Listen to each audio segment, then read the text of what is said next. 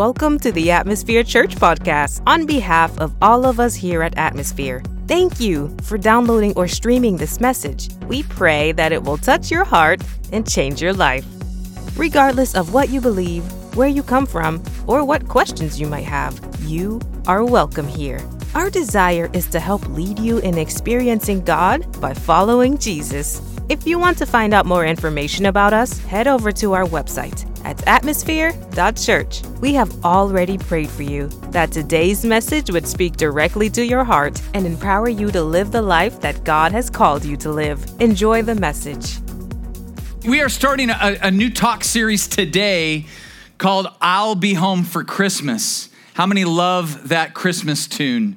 Bing Crosby, right? You know, I thought about coming with a hat, little pipe today. It didn't have that feel. Because, you know, in our Christmas feels, I'll be home for Christmas typically is like soldiers surprising their family.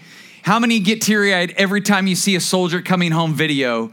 Like, you know, the surprise at the high school rally, or he opens, you know, the present at the front door. But my wife always cries. I do get a little teary-eyed. But, you know, normally when we sing this song, there's soldiers coming home, college students coming home, people visiting grandparents that haven't seen them in a while. But the 2020 version of I'll Be Home for Christmas, for some reason, feels more like house arrest. Am I the only one that feels like this is like almost like what directives, what guidelines are coming down the pipe this week? They're going to be a little bit more shelter in place. I don't know. Some people, I was fielding calls last night. Some people weren't even sure if we were gathering today. They were like, hey, you know, everyone's like shutting down.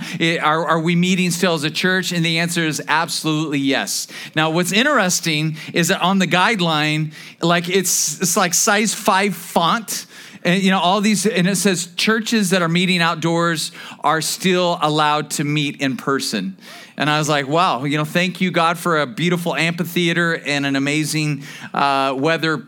You know, we probably couldn't do this if we lived in Michigan, right? Even sometimes in Vegas, where we had a church there for a long time, and wintertime can get brutal. And maybe it will here, but let's just pray every Sunday from now until the spring. It can rain on Friday and Saturday, and it can rain Sunday afternoon and Monday. But let's pray that it looks like this every Sunday morning. Wouldn't that be a God story going into 2021? Like, we met for like 8 months outdoors and it never rained on us one time. Let's pray for that. I'm believing for that. You guys partner with me in prayer for that. But if you have your Bibles, let's go to the Gospel of Matthew, the book of Matthew, and we're going to be in chapter 5. We're going to be looking at part of what's called the Sermon on the Mount, Jesus's most famously preached sermon. You'll find it in chapters 5 through 7, and we're going to be talking a segment because there's so much he unpacks in the sermon, but we're going to zero in on a topic that I believe needs to be spoken.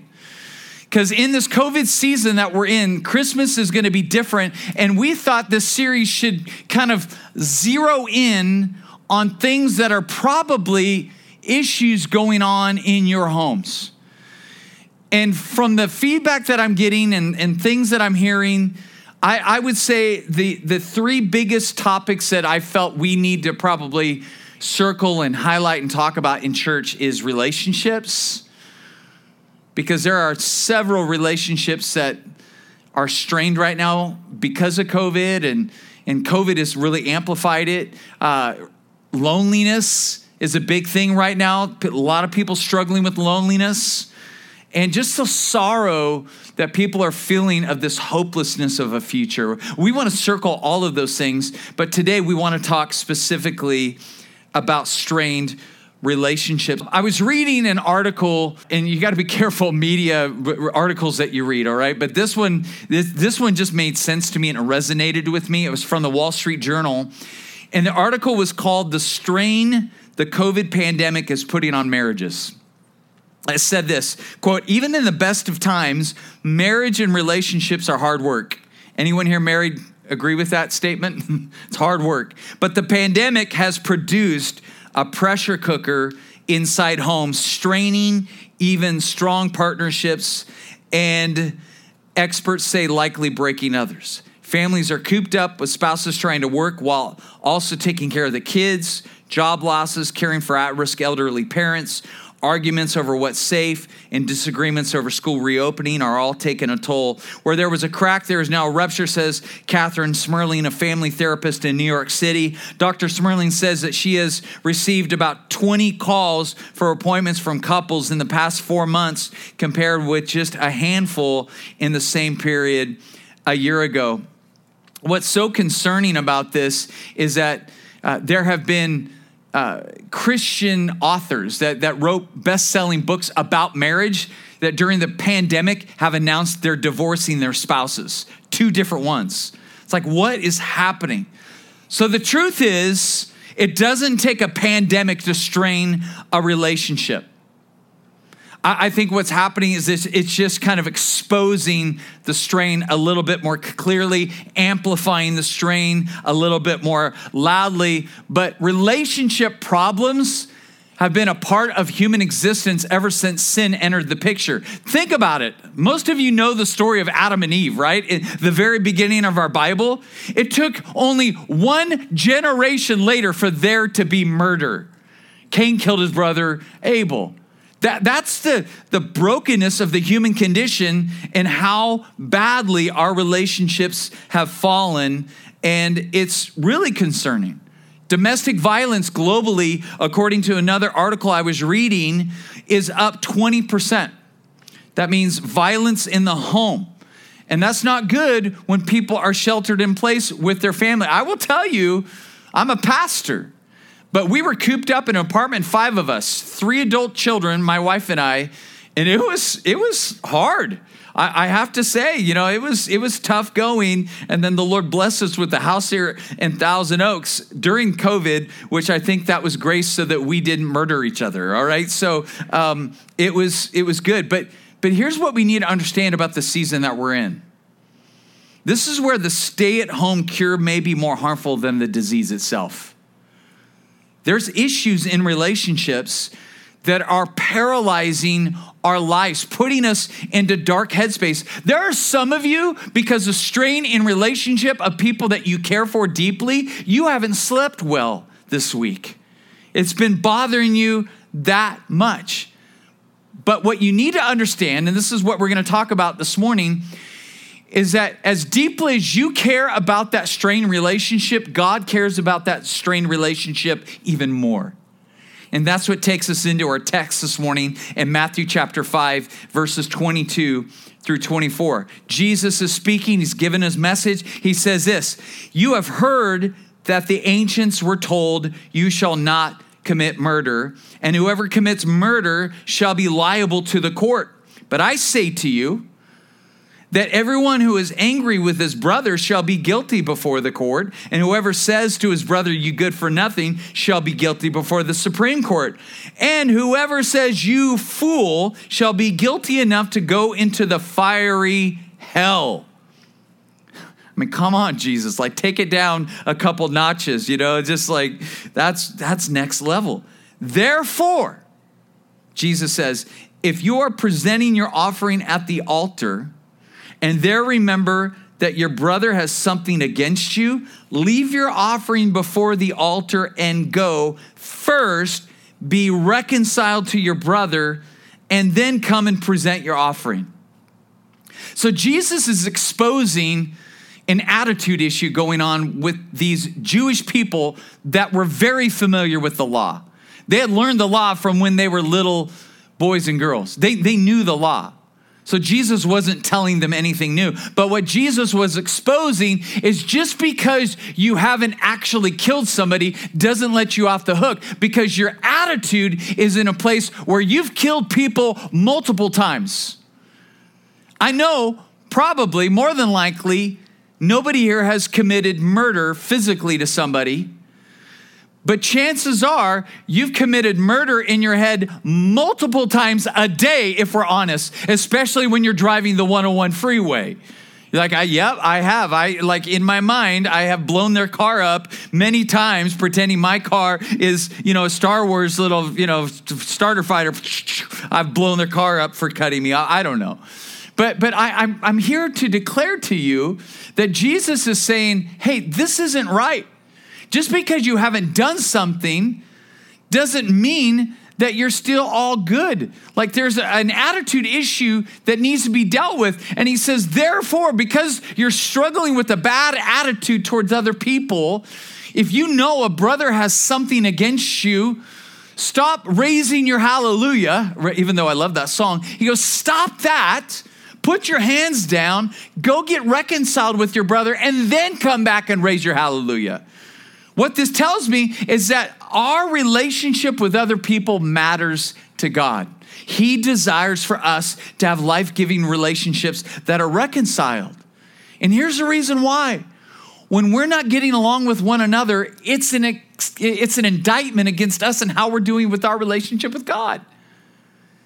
I like how 1 John 4 verse 20 in the Passion Translation reads this verse. And in the Passion Translation, I love this. It's a colorful paraphrase translation that really brings out the essence of the text. And so I love how it reads this verse. It says, anyone can say, I love God, yet have hatred toward another believer. This makes him a phony. I love that. Because if you don't love a brother or sister whom you can see, how can you truly love God whom you can't see? So your troubles in relationship give you an indication that there is something amiss with your relationship with God. Because as you're thriving in a life-giving relationship with your Creator, your relationship with other people will become better. So the fact that there is strain and problems and struggle probably means that there's something going on and it's not quite right between you and God. Now, the New Testament alone, 100 different times in different verses, it gives this expression, one another. I know if you've read the Bible before, you probably are familiar with verses that have this expression, one another. In our English language, it's two words, but in the Greek language, it's one word. And let me give you a couple examples, and I'm sure you're familiar with these if you're familiar with the Bible at all. But here's probably the top one. There's more verses in the New Testament about this one another than all the other one anothers, and that is love one another. Here's another one, encourage and build up one another. Here's another great one, be kind, tenderhearted, and forgiving to one another. These are all verses that we can find in our Bible. See, the Bible isn't just a book about relationships that we are to have with God. It's a book about how we are to have relationship with one another. And that's why there's so many verses about it. I encourage you, matter of fact, when we post this online, I found this great article. I gave it to the young adults this last weekend, but I'm going to post it so that you can maybe do your own Bible study and go through all of these different expressions in the Bible of one another. But what I want to do briefly with you this morning while I have our time together is give you the 4 elements that I believe will help you cultivate life-giving relationships with other people. To help remove the strain that may have set in during COVID or may have been amplified during COVID and replace it with restoration and renewal. How many would love some restoration and renewal in some of your relationships? Yeah, turn to somebody and say, I could use some. I could use some. So write these down. These are just basic biblical principles that as you add these elements to your relationship with somebody else, it's going to help elevate that relationship and help bring a life-giving relationship from that person. So write these down. Number 1, write this down. It's a really good one, and it's God. God. Just write that down. I know it sounds so basic. Like I'm going to really write down the first point is God. Just write the name God. See, God is the one who ultimately is going to help you reconcile those strained relationships. Check this scripture out in 2 Corinthians 5:18. It says, all this is from God who reconciled us to himself through Christ and gave us the ministry of reconciliation. So God reconciled us through Christ. So Christ is the one that took the strain of our relationship with God away and replaced it with unification and peace and restoration and renewal. So now we have this renewed, restored relationship with God by Christ. God has reconciled us to him. And now because we've been reconciled to God, God has given us the ministry of reconciliation, that we're to help bring others to a relationship with God and really, honestly, ourselves with other people. I have learned something as I've followed Jesus for the last 30 years. I've noticed something. If I'm thriving in my relationship with God, I tend to be thriving in my relationship with other people. But if I take my foot off the gas in my relationship with God, you know what I find? I find that I don't treat people as nicely. I find that, if there's seasons of my life, maybe I'm not praying as much as I should. Maybe I'm not reading as much as I should. Maybe I'm not sharing my faith as often as I should. I notice in these seasons that I get a little more grumpy. I get a little bit more short-tempered with people. I get a little bit more impatient and become unkind to my family and to my wife and to other people that are around me. But as I move in a place where I am just soaking in the presence of God, putting on worship music as I'm driving, as I'm intentionally waking up early and diving into the Bible and writing notes out about how God is speaking to me, I just naturally treat people differently. There is a correlation of how you love other people with how you love God. I'm telling you. This is why Jesus said, here's the commandments in a nutshell. Love God, love people. But I found you love God first, because when you love God first, it's easier to love people. So you have to see it from that perspective. It starts with God. And that helps give you an upgrade in all of your relationships, because it's God that's also speaking in your heart about how you are to bring reconciliation. You have the ministry of reconciliation because you are reconciled to God. Now God has a direct line of communication with you. He's guiding you on how to bring reconciliation into the relationships that are strained. He's talking to you, saying, say this to this person, or maybe do this gesture. He's speaking to me all the time about relationships, how I encourage people, what I need to say to people. But it starts with God. Number 2, write this down. It's grace. So it starts with God. And then the second element that we want to add to these relationships to bring a life-giving spirit back into these relationships is grace. Now, this is a very churchy word. A lot of churches are even named grace. But the biblical definition of grace is unmerited favor. If I can put it in layman terms for you, this is you giving something to someone when they don't deserve it. That's grace. It's somebody giving you something that you know that you don't deserve. That's grace. And when you start giving grace into the relationships that are in your life, man, it brings a whole new level of life giving to that relationship. A couple weeks ago in our daily reading, we were going through the Gospel of Luke, and I highlighted something that I saw that just made me laugh. And I've probably read this chapter, 100 times. But that's why I love daily Bible reading, because you could read the same chapter like 100 times and read it again and just see something that you never saw before. So I'm reading this in my daily reading. It says, be on your guard. This is verse 3, Luke 17. Be on your guard. Jesus is saying this. If your brother sins, rebuke him. This is good. Call him out. And if he repents, forgive him. And if he sins against you 7 times a day and returns to you 7 times saying, I repent or I apologize, you shall forgive him. The apostles said to the Lord, increase our faith. And I found that funny because they're listening to Jesus saying, hey, if somebody offends you, wounds you, hurts you 7 times a day, and they come back to you and apologize, you are to forgive them every time. And the disciples are looking at each other going, how are we going to do that? Jesus, haven't you heard the expression, fool me once, shame on you, fool me twice, shame on me? Like, come on. Like, if somebody offends me a couple times and they're coming back and apologizing, I'm unfriending them. I'm done with them. Jesus is like, no, I'm not saying you have to be all cozy and BFF with them, but there should be a place of forgiveness when they come back and they apologize. And some of you are thinking to yourselves, there's no way I could do that.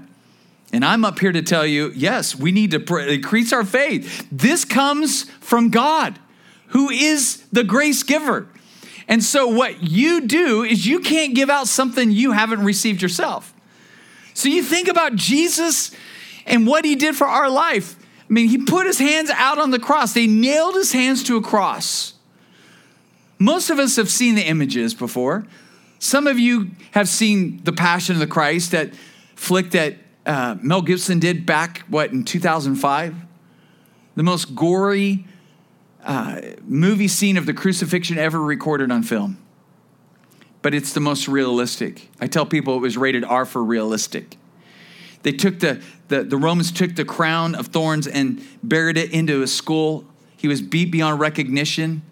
He was virtually bleeding out on the cross, and they were waiting for him to die. And while he was up there hanging on the cross, bleeding out, people were spitting on him, scoffing at him. And you know what he did? He looked at them and he looked up to his Father and said, Father, forgive them, for they know not what they do. Before he dies. Are you kidding me? But that is the grace that comes from heaven and enters into our life. That we were given grace so that we can become grace givers. Not only are we hope dealers, church, we are grace givers. Turn to somebody and say, I'm a grace giver. Just tell them, declare it. Even though maybe you don't feel it, you need to declare it, because as Jesus is in you, you, my friend, by default are a grace giver.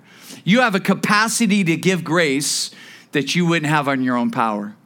It was a few years ago, I was at a men's retreat full of a bunch of bros, some tough guys, tattooed all up. And this one young guy walks up to the stage, and he was giving his testimony, and all of us were listening.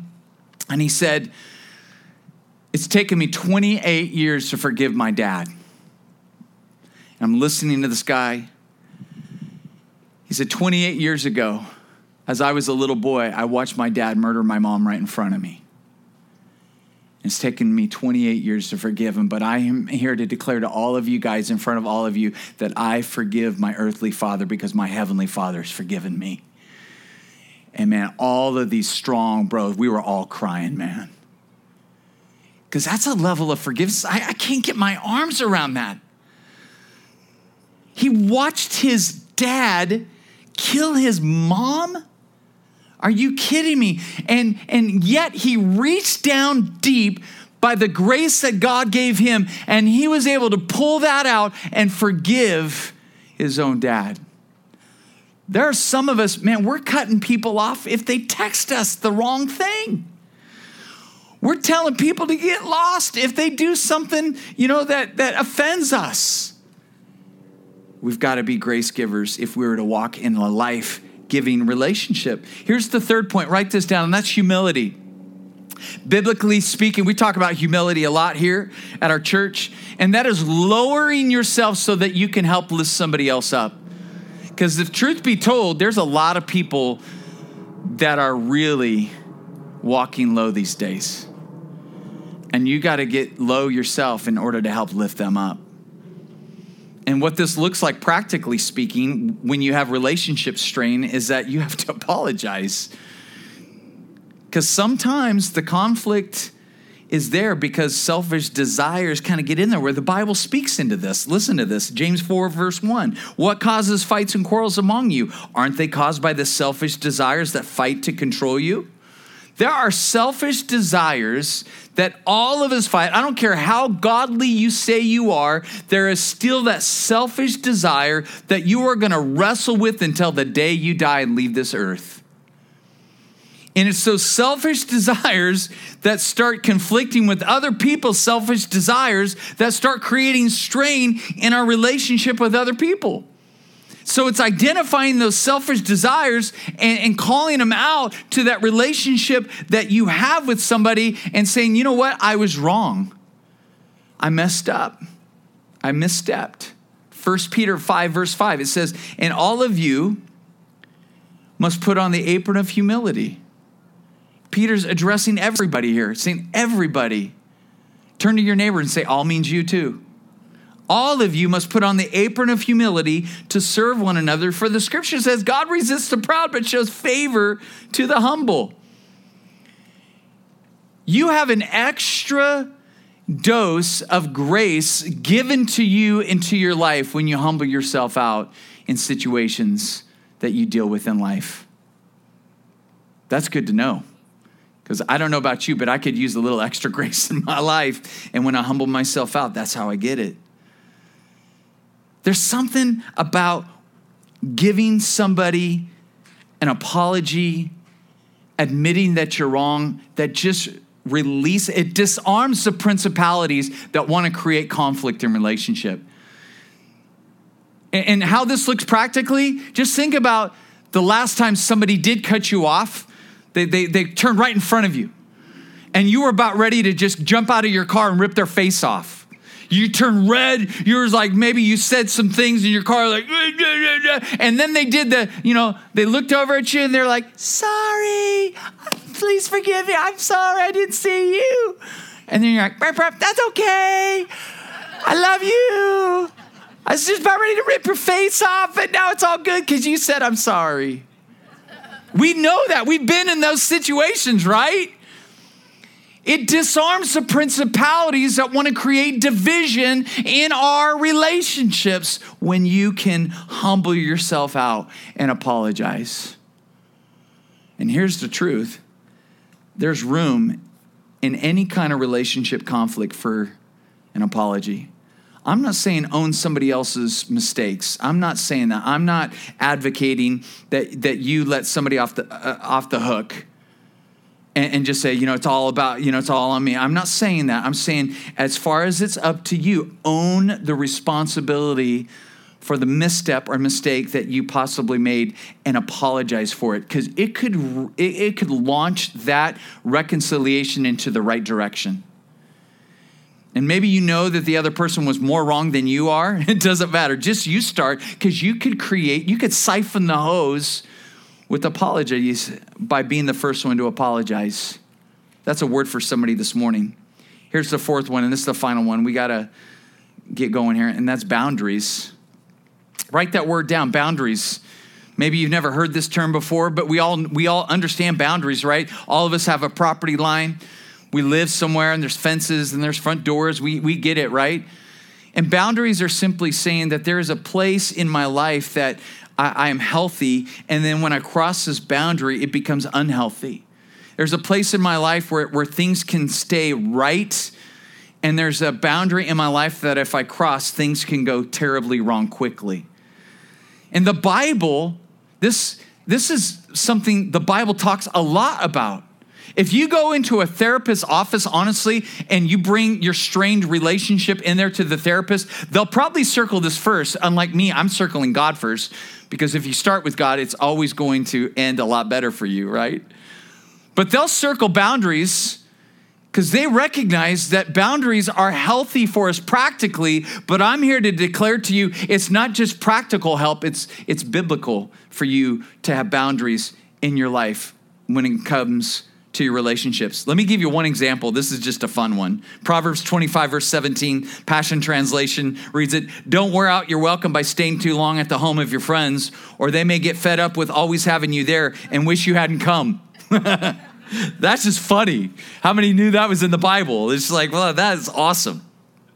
But there are relationships that specifically need boundaries in our life. Jesus walked and lived with boundaries in his life. But let's look at him like marriage. Let me just kind of give you a highlight of like marriage boundaries. Marriage boundaries, Tara and I, next Saturday, we will celebrate our 28th wedding anniversary. Come on, somebody. That's an accomplishment that needs to be celebrated. And we did an early anniversary trip to Cambria this week, and that was a beautiful little anniversary getaway. But in 28 years of marriage, I have learned that marriages need boundaries. Like one of the boundaries that Tara and I learned by doing it wrongly for many, many times and causing many, many conflicts is, especially, the season where my kids were little and we were running busy all the time. And the only time that we could really get each other's full undivided attention was like at night when we're like, in bed, ready to go to bed.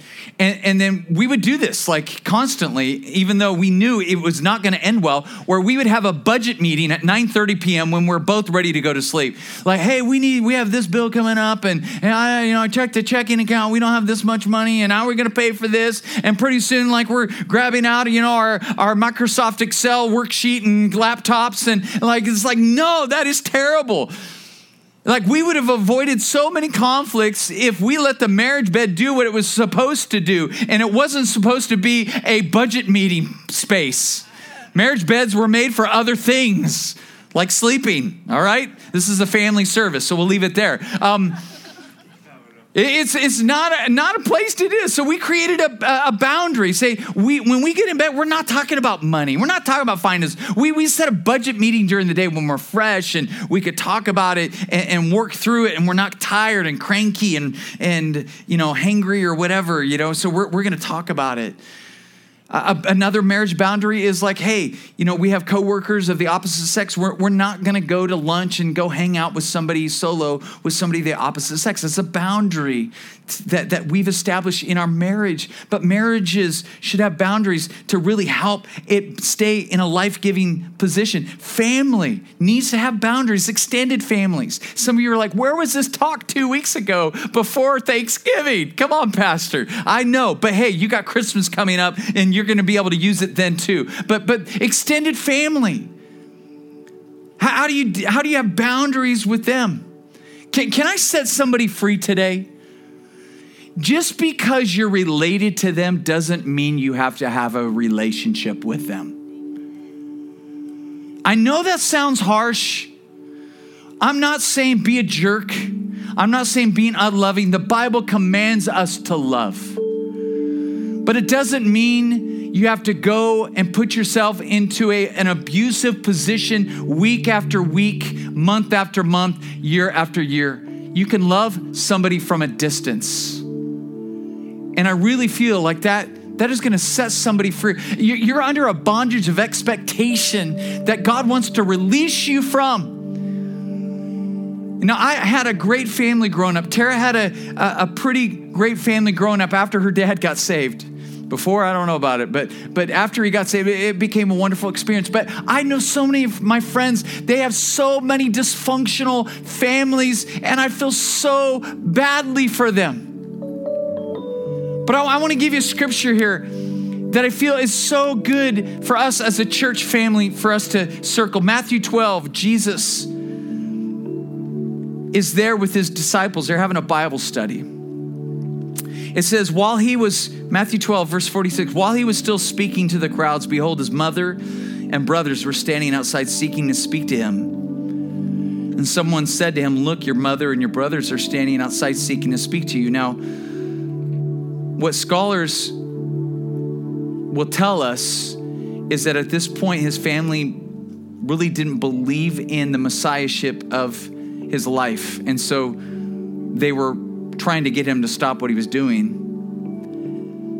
But it says, but Jesus replied to the one who was telling him and said, who is my mother and who are my brothers? And extending his hand toward his disciples, he said, behold, my mother and my brothers, for whoever does the will of my Father who is in heaven, he is my brother and sister and mother. What I want to speak to you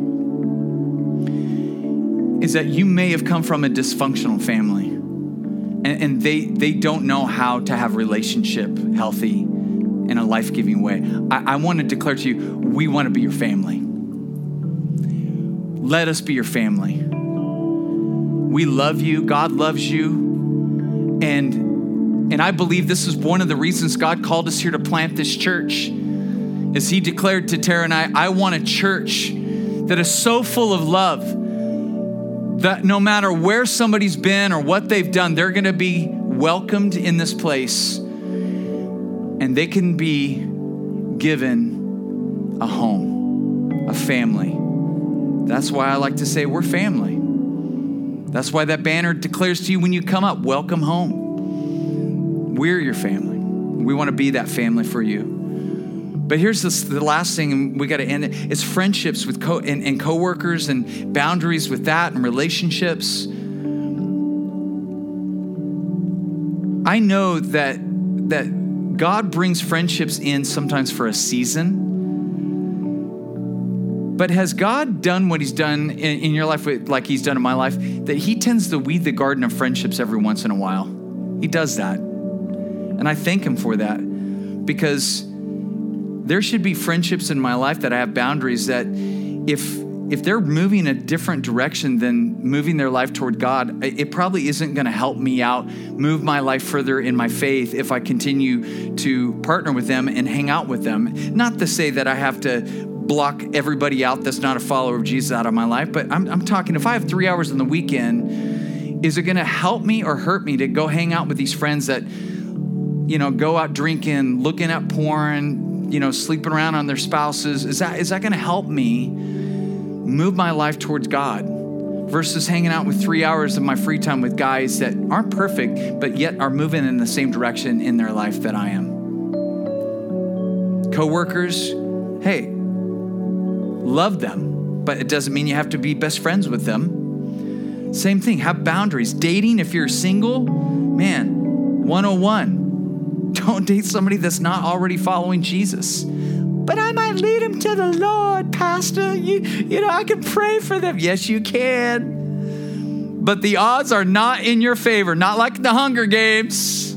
The odds are not in your favor for them to come to Christ. The odds are that they're going to pull you away from Christ. The Bible says, don't be deceived. Don't be unequally yoked. What does light have anything to do with darkness? I'm paraphrasing that, but purity. I could go on and on about that.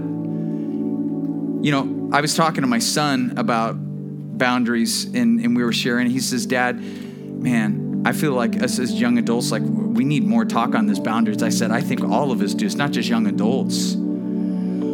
Our relationships would be so much more healthy if we lived with boundaries in our life. Wouldn't you agree with me? So what your job is and what my job is, we have to pray and ask the Holy Spirit to give us wisdom and discernment about what those boundaries are. This morning, we almost had, or yesterday, a tragedy. We got a little quarantine puppy, little pug, a face only a mother could love. We call this little pug Billy, for Billie Jean. She's a black pug. She has a little white paw like Michael Jackson. It's so cute. But yesterday, we were unloading from our trip, and I'm unloading the car, and Billy comes running out the front door. And I'm like, whoa, this is not good. And Billy is at that puppy stage. If you try to go chase Billy, she's thinking that you're playing a game. She'll run even faster. So I knew she was in trouble. I just fell on the street. And I'm like, Billy! And she came running over to lick my face, and I just grabbed her. Billy needs boundaries to protect her. Let me tell you something. Your relationship needs boundaries to protect you and to protect that relationship.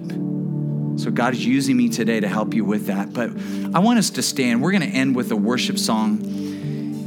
And this worship song is declaring that God is building our life up. And I want you thinking about this Christmas season that we're entering into, this I'll be home for Christmas, the way that God wants an opportunity to help you with that strained relationship. And be asking him right now, Lord, is it my relationship with you? God, help me to get closer with you and have a better relationship with you so I can have a better relationship with others. Maybe some of you, it's like, God, get more grace into me so that more grace can come out of me. Others of you, maybe it's just that it's hard for you, that the humility, lowering yourself, apologizing, going, oh, God, break that pride in me that refuses to admit that I'm wrong.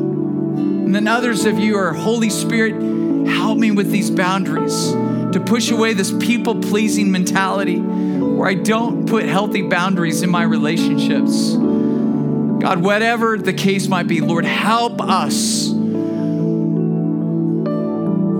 to have these life-giving relationships that you so want us to experience so that we might reflect you better in these life-giving relationships. In Jesus' name, amen. Let's worship.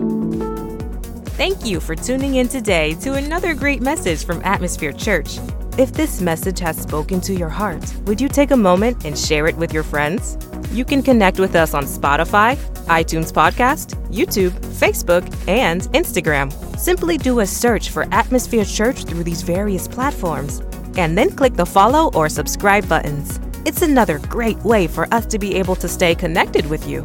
If you live in the Southern California area, we would love to invite you to be a part of our family. For more information about our church, go to our official website at atmosphere.church.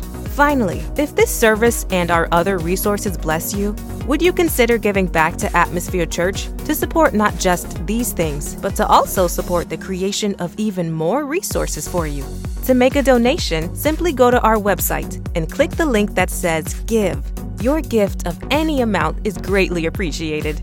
Until next time, we pray you will keep the faith, spread the hope, and live the love.